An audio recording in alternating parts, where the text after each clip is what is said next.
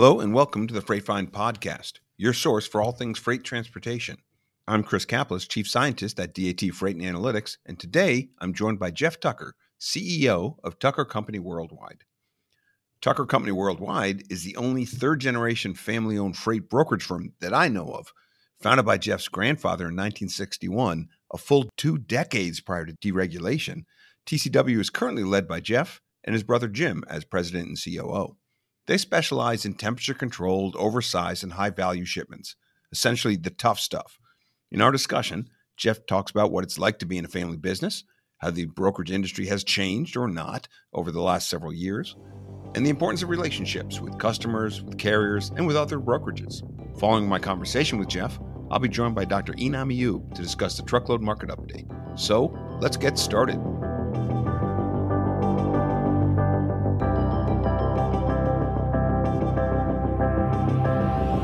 Hi, Jeff. Welcome to the Freight Find Podcast. Thanks, Chris. It's a pleasure to be here with you. Yeah, this is great. I've been meaning to have you on for a while, and so I'm glad we're able to find the time. Now, you obviously have freight in your veins. Tucker Worldwide is a third-generation freight brokerage, and I don't know any other third-generation freight brokerage. I think you're the only one. Founded by your grandfather in 1961. But over that time, trucking industry has gone a lot of different shifts. So what are the biggest changes that you've seen in the time that you've been in the industry? I could go all different places on this one. I used to use in 1991 when I started in the business. I used to use a big big green book to figure out how many miles were between keep. My goodness! And then the fax machines came and all kinds of, and then the DAT came, and my goodness! Yeah. No, I think that when my grandfather started the business, it used to be done with index cards on a board, Right. and it is utterly different today. It moves at the speed of just about any commerce, and the way I see the marketplace, our freight marketplace, I see it kind of broken up into it's in segments, but I think it's just as alive and breathing, so to speak, as the stock markets are, or any markets. There may not be as sexy in terms of seeing the charts and the graphs and on a minute by minute, second by second. But if you're into this business, you can feel it. You've got a sense for where things are going, why they are, and what's coming. Next, not next year, but in the next week, few days, that sort of thing.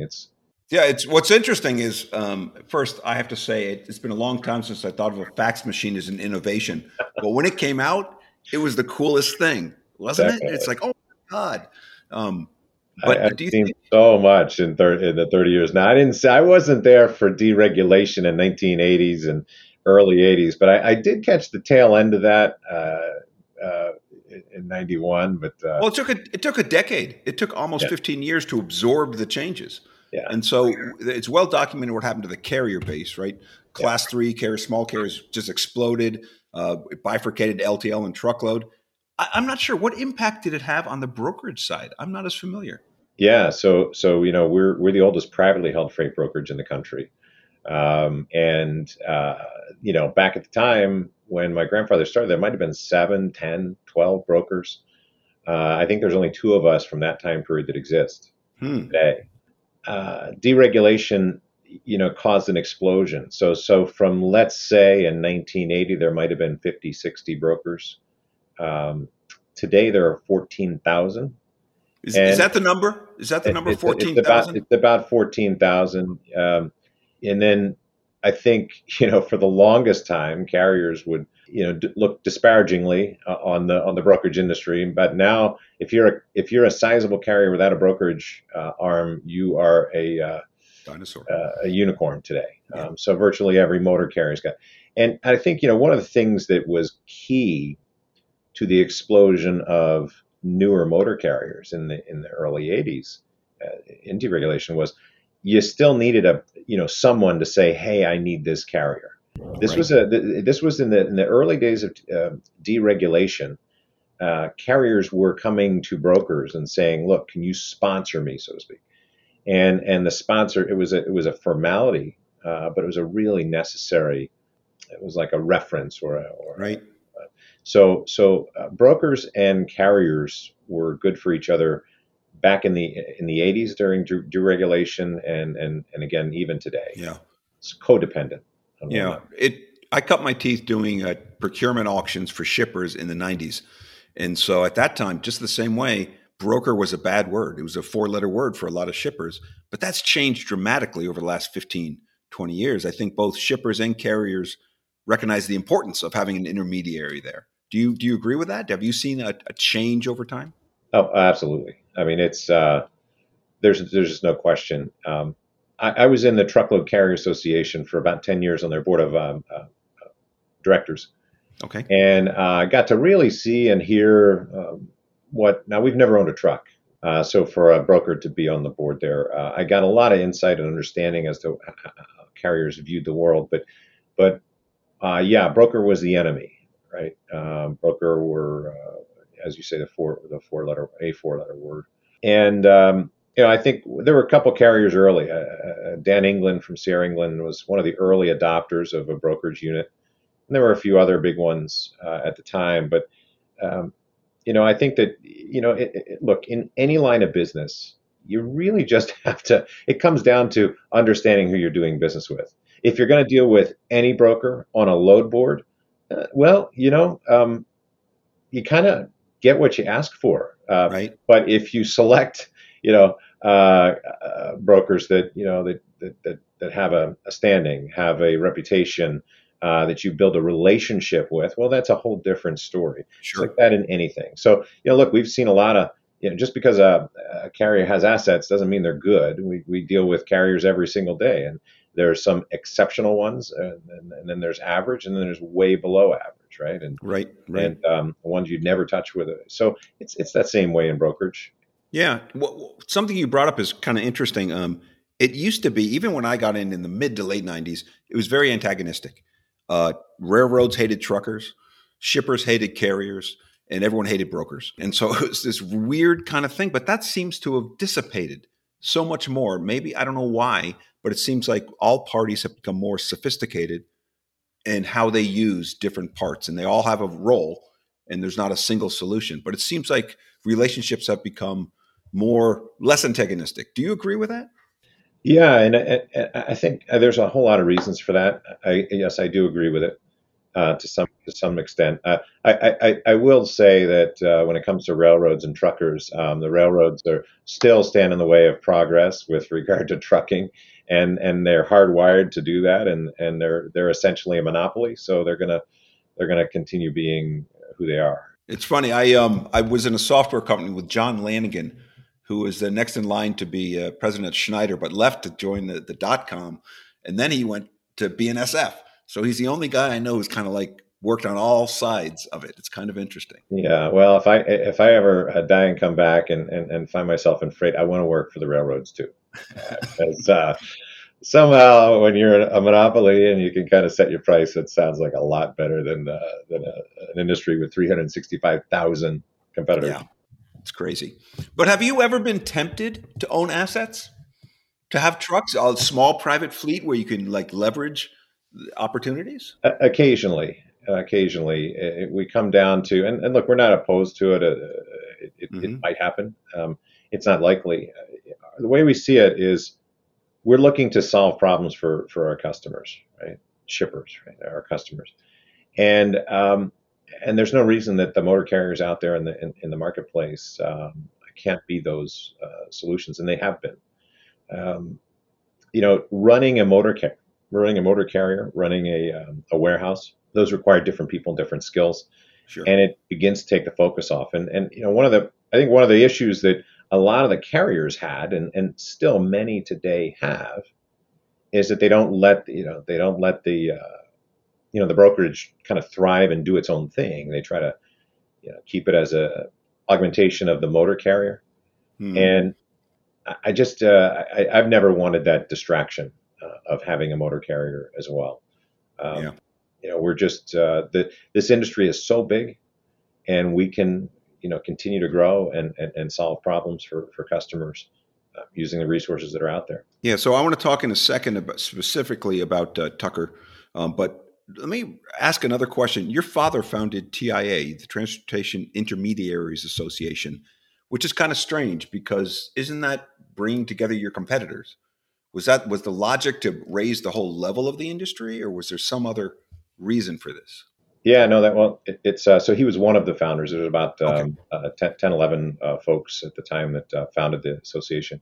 He was one of them. He was an outspoken individual, and again had run the business for 10 years during heavily deregulated or regulated period. So yeah, he saw a couple things. He saw a lot of the stuff that was going on. There were a lot of myths and misconceptions and lies and mistruths and a lot of venom directed to brokerage and to the industry. Yeah, you know what? There were a lot of bad actors, a ton of bad actors in the beginning. Did they intend to be bad? I don't know. Maybe, maybe not. Yeah. But the consequence was they were bad, and they were bad for the industry. So that he saw it as he and the others saw TIA as and it wasn't called that at the time. It was Transportation Brokers of America, then Transportation Brokers Conference of America, TBCA, and now it is today TIA. It's all the same organization. He saw it as an opportunity to raise the tide for everyone. Okay. And we have occasionally we'll lose a broker at TIA because, hey, why are we helping the industry? Well, if it wasn't for TIA and it wasn't for the goodwill that TIA has created and the education and the ethics that and the standards that TIA has set, no company would be where they are today.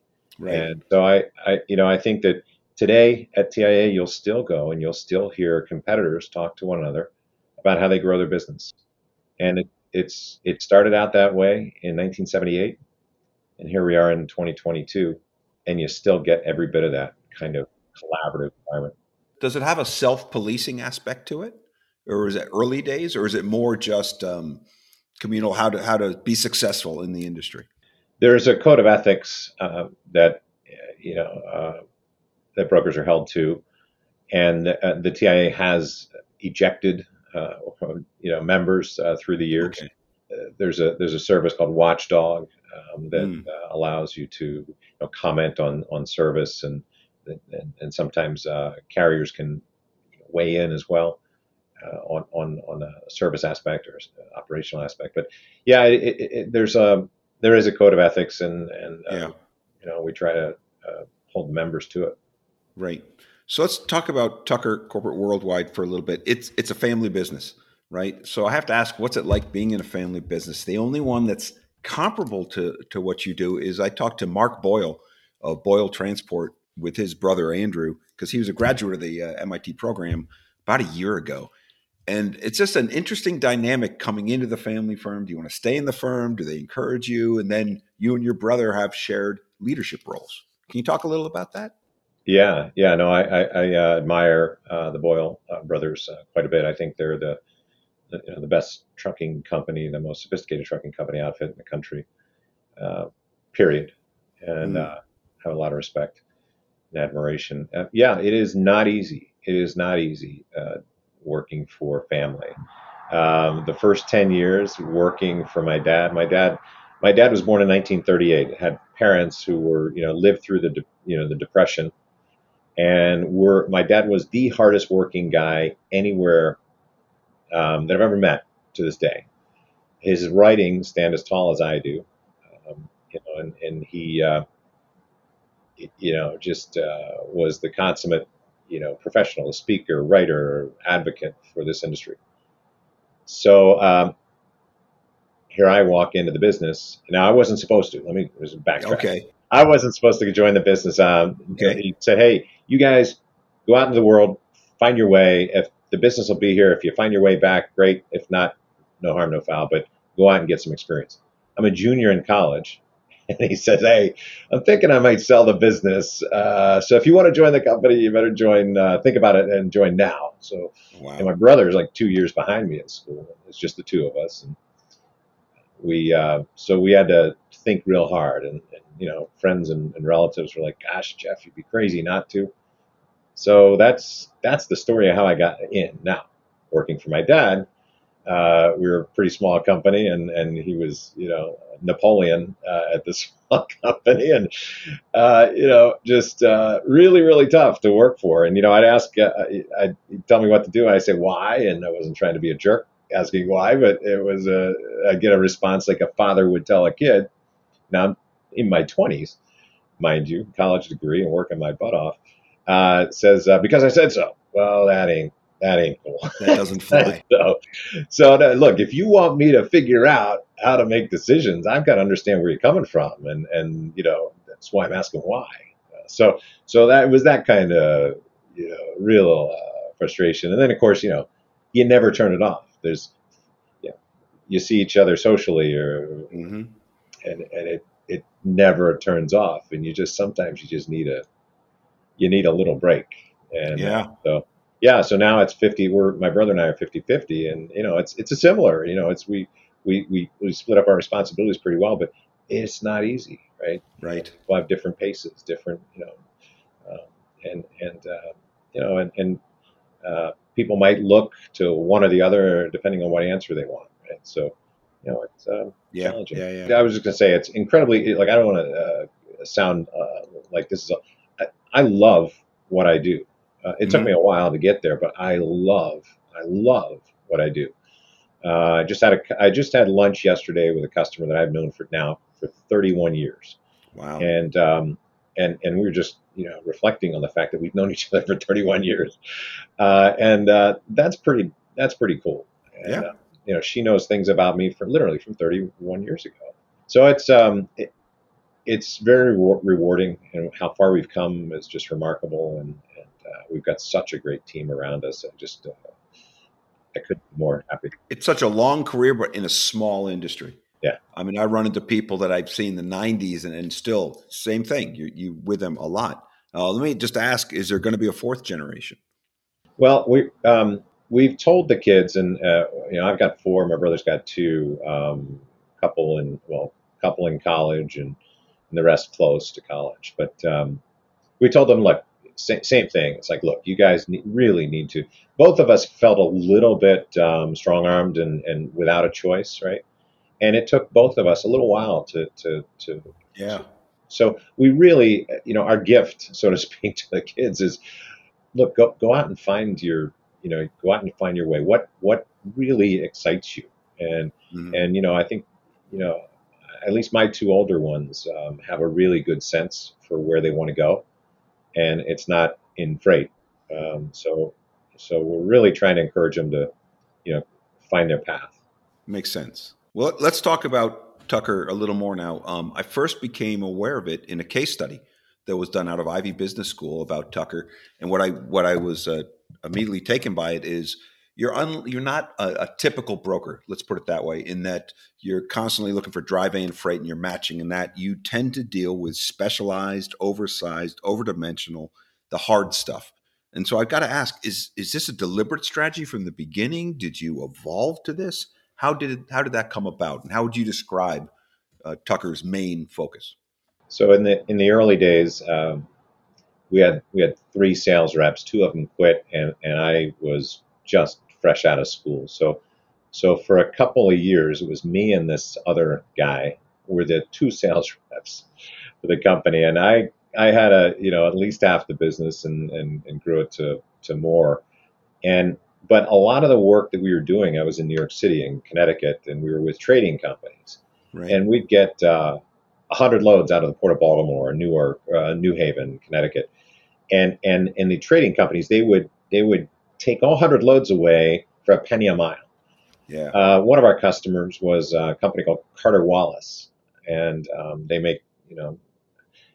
made drugs and Trojan condoms, right, and Arid Extra Dry, lots of brands that they don't exist anymore. They've sold off all their brands. But one of the guys told us, hey, you guys, you do a nice job for us bringing packaging and that sort of materials. You should really check out this trade association. So it was more of a healthcare trade association. Mm-hmm. So as we were getting beaten up And back in the day, it was American Backhaulers, which is Yeah. today it's one of the big brokers, Chicago offices. And we were getting beaten up left and right with these commodities, and we are like, this is going away, and there's no value here. It's just a pure money play. Mm-hmm. So we ended up, checking out some other industry. Now we had been doing over-dimensional freight, heavy haul, high, wide, long, all the above since day one. So we started doing a little bit more of that. That is really very sophisticated stuff. And Yeah. very few brokers do that, and even very few flatbed carriers even want to mess with that because it's so incredibly complicated and risky. But then, back to the healthcare, we started getting into healthcare about 32 years ago, and really double down on that. And that is one of our, so temperature control, life science is what it's called now. It refers to kind of all areas of healthcare freight, life science. So it could be prescription pharmaceuticals.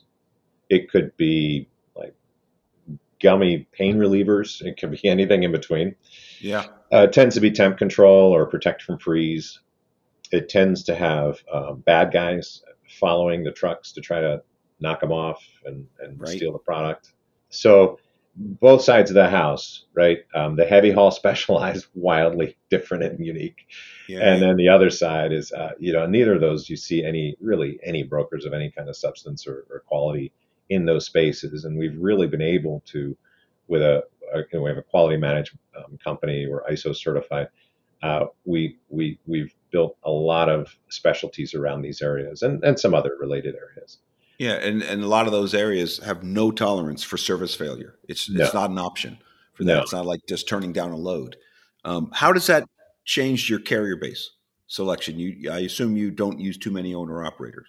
Yeah, that's correct. Yeah, so it's a great question. When brokers get together, you hear, there's a lot of things that you talk about.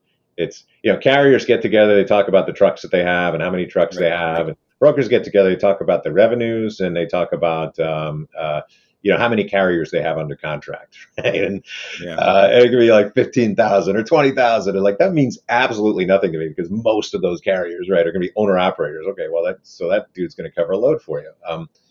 We need a lot of technology, right?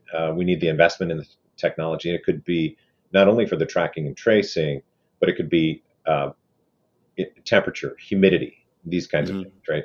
And then, of course, we need to be able to play back the temperature readings for, as far back as even a year, 2 years. So our carrier base, the number of carriers that we have under contract, way smaller than any broker our size or even half our size. But that's one of the special sauces here too, is that, we have a saying where we cover lanes, not loads. And whereas a broker, if they cover a load with an owner operator, and that owner operator invariably finds a better load, and they just say, "Oh, my truck broke down," whatever excuses, then that broker has to now recover that load, find another company, right?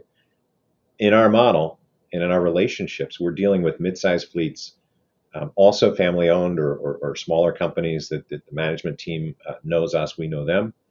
And if John from Green Trucking Company doesn't show up because, John got delayed, Green Trucking Company still knows that, hey, all right, we got to swing someone else in. There's a Tucker load, and they swing someone else. So from a workload standpoint, even from a technology standpoint, it becomes more seamless, to us and to our customer. Has your carrier base been relatively stable? Do you have like carriers you've been using for 30 years, 20 years, or do you find that constantly churning? It's constantly churning, but yes, do we have carriers for 30? Yeah, just like my customer that I mentioned earlier, 32 years, we have carriers that have been with us for that long. And, and we value those kind of things and double down on those relationships to the maximum. It also seems your sales reps aren't just, offering capacity. They're solving problems because people come to you for more complicated things. Do you find that hard in the hiring in your end to get these problem solvers, not just selling capacity? Yeah, it's definitely different, right? When we hire from the industry, a lot of brokers are just selling the next load, and Right, if they make a right, margin, they right, make a margin, and if they don't, hey, there's another load next, and we'll just and sales representatives with a background like that, and that's got to be close to 80, 85, 90% of sales right. reps in the industry. They're not used to asking questions, and then following up a question with a question, and even when we talk to customers for the first time or prospects for the first time, and we understand what they need, and they ask us why are you asking so many questions? And this is the customer, and we say, well, we're trying to really thoroughly understand here, so we can come back with yeah, we can help you, or we can't, or this is what we think. And when we used to it used to bother us a little bit when we heard you're the only ones asking us this, or you're the only ones looking at our contract and and and giving us some feedback. What's going on? And now we expect it, and we like folks, we for every customer, especially complicated ones, we build customer specific SOCs, or standards of care, internally here, and it's based on what you tell us you need, and we're going to execute darn near perfectly, and that's just the way we're built. So you have to ask questions, and it's not about what's the next load are you moving? Hey, can you give us a shot on that? Where do you have to be? Oh, I can be Right, right. 1,000. Oh, I'll be 950. It's not about that. That's not Yeah. the business that we're in. Yeah, one of the interesting things, I was just re-listening to my conversation with Mark Boyle, because there are similarities between the companies. And one of the things he said is that engineers are used to making trade-offs on things. But a lot of people in the service industry think that everything can be perfect in all dimensions, right? Quality, low cost, fast. And, the idea is pick two. Do you find the challenge for that? Are you looking to see where the trade-off, what's really important and what is not? Or how do you do that with your customers? Yeah, we have similar conversations, right? Yeah. Um, what's the phrase we use? It's, but straight talk. Can we straight talk here? Yeah, yeah. And it's as if you're in the military. Hey, permission to speak freely.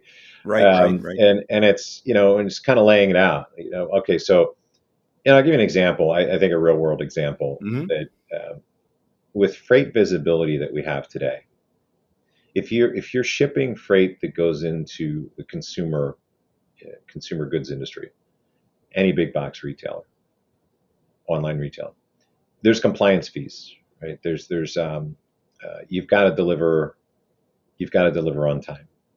You've got to pick up on time. You've got, and the orders have to be in full, right? The OTIF, Right. on time. OTIF. Yeah. For the longest time, on-time performance was self-reported by motor carriers, small carriers, medium carriers, and the very largest of large carriers would self-report to the shipper at their quarterly business reviews their on-time performance. We, as a broker, we knew every carrier's on-time performance because we were tracking and tracing. This is before freight visibility and the technology we have. Right. We were tracking and tracing. When did the driver leave? Okay, great. Talking to the drivers, even with the largest carriers, talking to the drivers before we were just coached. Look, kinds of freight we're moving. We need to know. So we knew incredibly accurately for right 20 years our on-time performance and each carrier's on-time performance. When visibility came into the picture and OTIF came into the picture, I was with a huge global manager for a huge consumer products company. And when he said, 85%, yeah, we've got that, no problem in terms of on time, no problem. We're in the high 90s.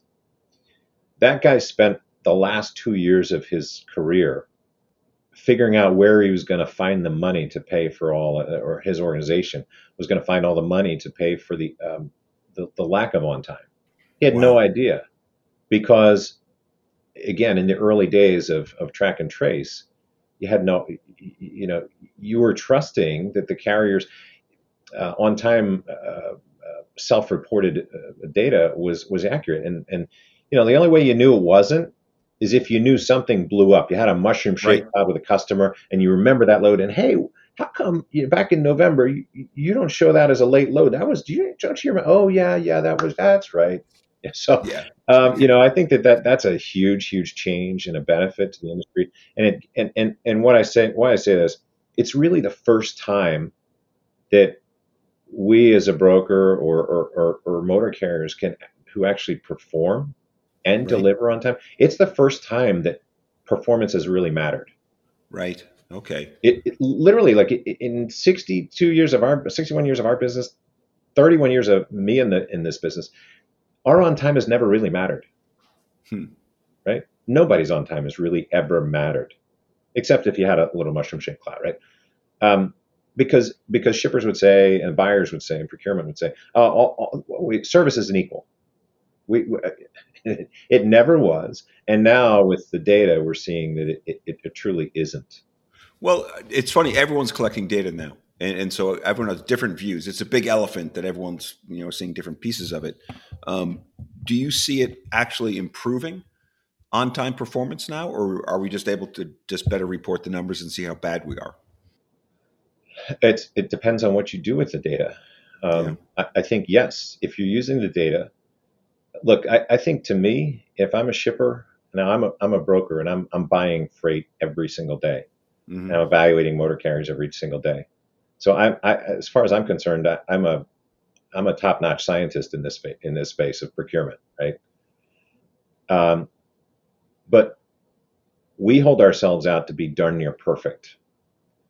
We had a life science customer we just met with for our December and a year meeting in November, and they told us, and we're a significant player. They told us, and this is 2 quarterly business reviews in a row, you guys are our top on time performer Mm. out of the couple brokers we use in all the motor carriers.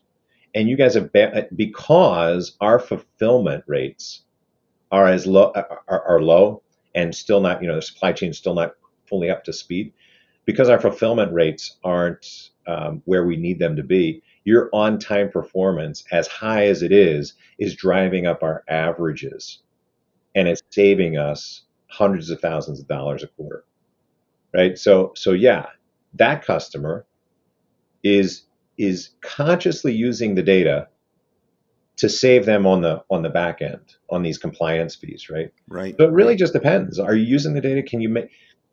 I've got another customer in food, and they try to avoid network wide bidding, but they do these mini bids monthly, right? And the mini bids have to do with on time performance. If their on time performance to certain customers is poor, certain lanes are poor, they will try to improve that on time performance. They might have to pay a little bit more because it's in a mini bid. Might be paying Right. less, probably been paying less the last few months, Right. but they're focused on time performance. So to answer your question, it's all the driver. Yeah. Yeah. Who's Yeah. behind the wheel, who's making the decisions. There's been a lot of work now with the better data to see how much downtime drivers have, where they're stuck for dwell. And I've seen a lot of effort on both shipper carrier side trying to reduce that. My colleague up here at MIT, Dave Carell's done a study and shown just the number of hours. I think on average it's like 6.5 hours of drive time out of 11. And if you just add another half hour, you'd get rid of Bob Costello's driver shortage. So the question is, where did obviously that's silly. But the thing is, I've seen the on time and the visibility tracking improve the driver's experience, or starting to. Are you seeing the same kind of thing? Not as necessarily on time, but make their time more productive. Yeah, again, I think it has a lot to do with who's making the decisions, right? Yeah. And again, we see a lot of customers. We see customers who are invested in trying to load drivers quickly or unload drivers quickly, and they understand the implications, and they're trying to be that shipper of choice, shipper preference. And then there's some that they just flatly don't care, don't have the Yeah. resources, don't have the controls. Yeah. They use a third party logistics company to run their warehouse and the loading of the trucks, and you know what? They're not big enough to influence how that facility operates. So you're kind of stuck with what you're stuck with.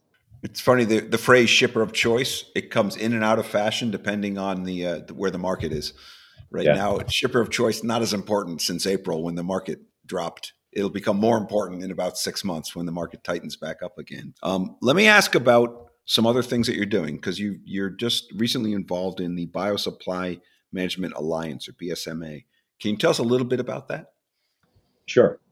Um, Also life science, but it's an association of pharmaceutical companies, biotech companies, startups, and ones that are about to go commercial, and then there are some very large, well known names in Mm-hmm. the pharmaceutical space, and it's a combination of service providers in that space. So you could be parcel, you could be last mile, you could be container manufacturers, you could be the actively controlled containers, temperature controlled, passive blanket manufacturers, anyone that could potentially touch the supply chain of pharma and Mm-hmm. biopharma is there, and BSMA is. I've been a speaker there, just like Andrew Boyle has spoken there. Andrew and I've done a lot of talks through the years at BSMA. I just recently became chair of their Transportation and Logistics Committee, and as chair, we have a committee that puts together content for their annual meeting, which is March 8th and 9th in Foster City, California, just south of the airport in San Francisco. And it's great organization. A lot of interesting information and solutions, potential solutions, from from transportation to packaging to digital twins, to be able to figure out how a particular box filled with a particular material might survive three different aircraft, the tarmacs, trucks, and the handling, without actually sending that box, just using the data. So a lot of really fascinating stuff, and if you're into life science, it's a great place to spend time and learn. All right. All right. Last question. Yeah. So we've just come through the pandemic, knock on wood. So I have to ask, what did you take away from operating the pandemic? Are there any things, silver linings, that you were forced to do during the pandemic that are changing the way you operate now, whether professionally or personally? Countless. I think a couple of the big ones. We're a lot more flexible with regard to work, and where work happens. Right. So we're Mm, now permanently 50-50. 50% of the time you're home, 50% of the time you're in an office. Some of our folks have moved different places in the country, and we've kept them. right. And in past world, we might have lost them. But it's and obviously the tools that we utilize to Yeah. speak and communicate. I mean, I don't know. We don't even have telephone conversations with customers anymore. Yeah. Everything is, I know. so we're seeing people's faces a lot more than we ever did before, and I think that's been great. I'll tell you though, coming out in 2021, starting to go into trade association meetings, and then especially this year in 2022, every trade association meeting I've been to, every conference I've been to was way oversold, Yeah. because Yeah. Yeah. people are ready to. So we are still, as much as we want to say we're a digital, we are still a very much of a social industry, and a Right. trust and a relationship industry, and I think people are long overdue, or feel long overdue, to get together and really work on the problems that only strong collaboration can solve. I agree.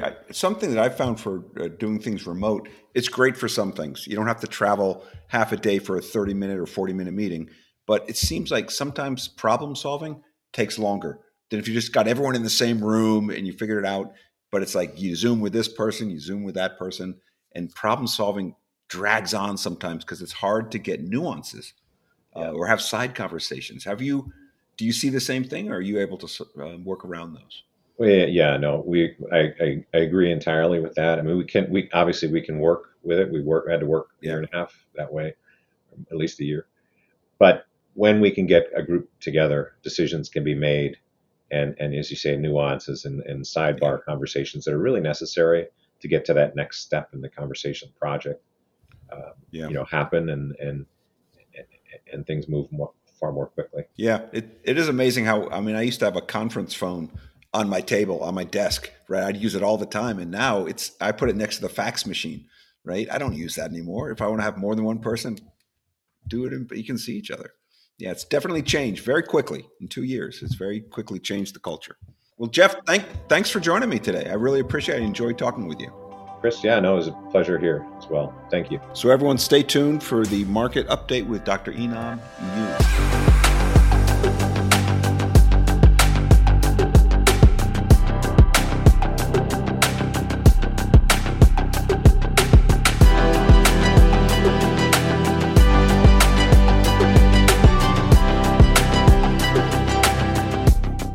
Welcome to the Over-the-Road Truckload Market Update for December 15th, 2022. In today's market update, we'll discuss the market changes in the last 2 weeks. Let's start with dry van. Active rates are flat. Spot rates are up 2%. Replacement rates negative 8%.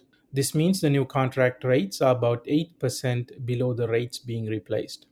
On the temp control side, active rates down 1%. Spot rates up 0.5%, and replacement rates negative 15%.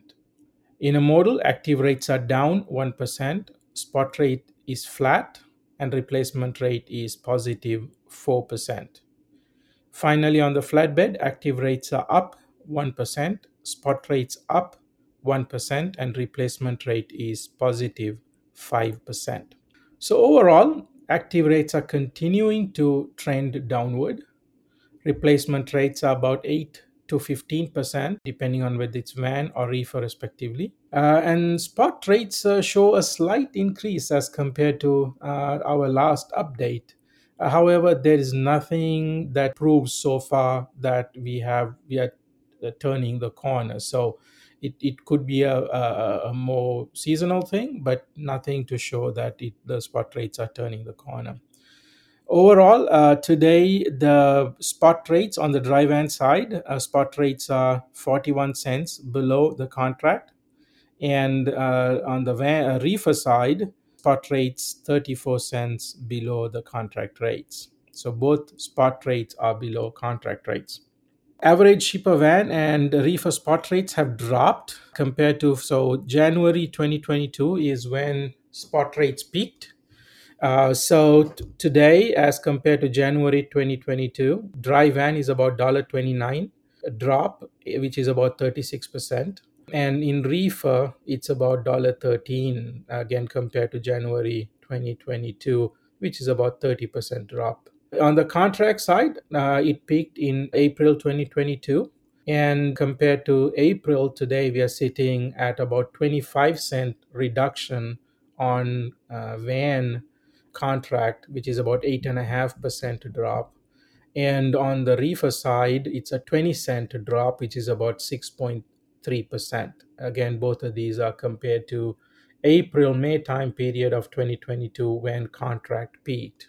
Year over year, dry van, we are sitting about 4% negative, which is compared to a year ago, which is December 2021. We are about 4% below that rate on the dry van contract side. And on the spot side, we are about 30% below year over year.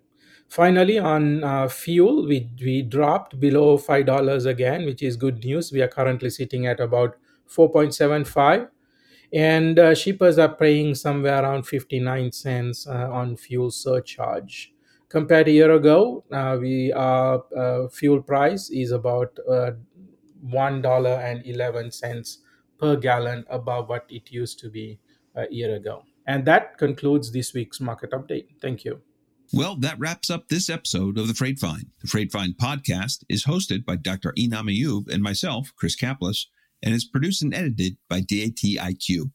For more information or to hear previous episodes, please visit our website at dat.com/podcasts.